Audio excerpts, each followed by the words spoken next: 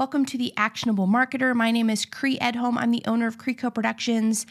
And in this week's marketing tip, I'm going to cover Google Analytics and really just analytics in general. If you have a business and you have a website, you should absolutely, without a doubt, have some sort of an analytics type of software or plugin installed on your website. And for most people, this is Google Analytics, and it's because it's free. Now, there are other companies who make analytics and tracking software that you can basically integrate with your website. But I don't care what it is. If you don't have it installed, do it today. Most people do Google Analytics. And the reason why you want to do this is because it's going to track everything that happens on your website.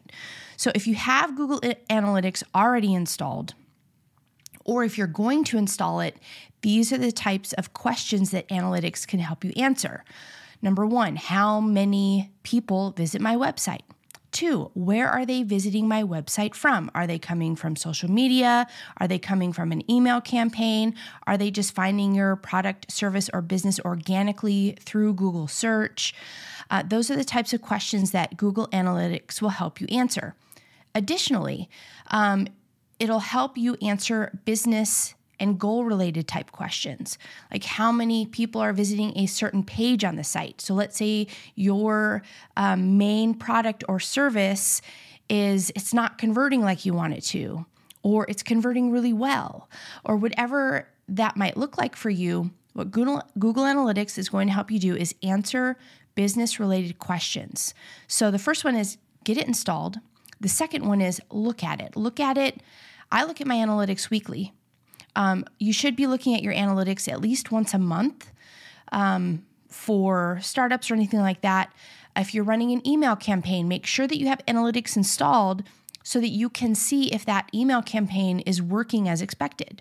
So for example, if you are running an email campaign and you have an email list of 10,000 people and you're driving traffic to a specific page, what analytics will show you is, first of all, how many people ultimately get to that page, and secondly, how many people are converting. So if you have a buy now button on that page, what's the percentage of visitors who are actually buying?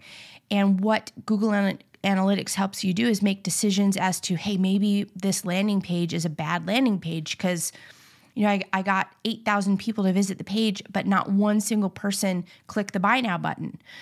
So see where I'm getting with this? Make sure that not only you have analytics installed on your site, but that you're also looking at it regularly. And anytime you're making any type of a business decision, you're actually incorporating your analytics and looking at those. And it'll give you some of the answers that you might be looking for in terms of making business decisions. So this is the goal for this week's free marketing tip: analytics or some type of analytics tool. Make sure you have it installed on your website. Make sure you're using it. And yes, a must-have for all websites. All right, thanks for tuning in this week, and I'll see you again on next week's video. Take care.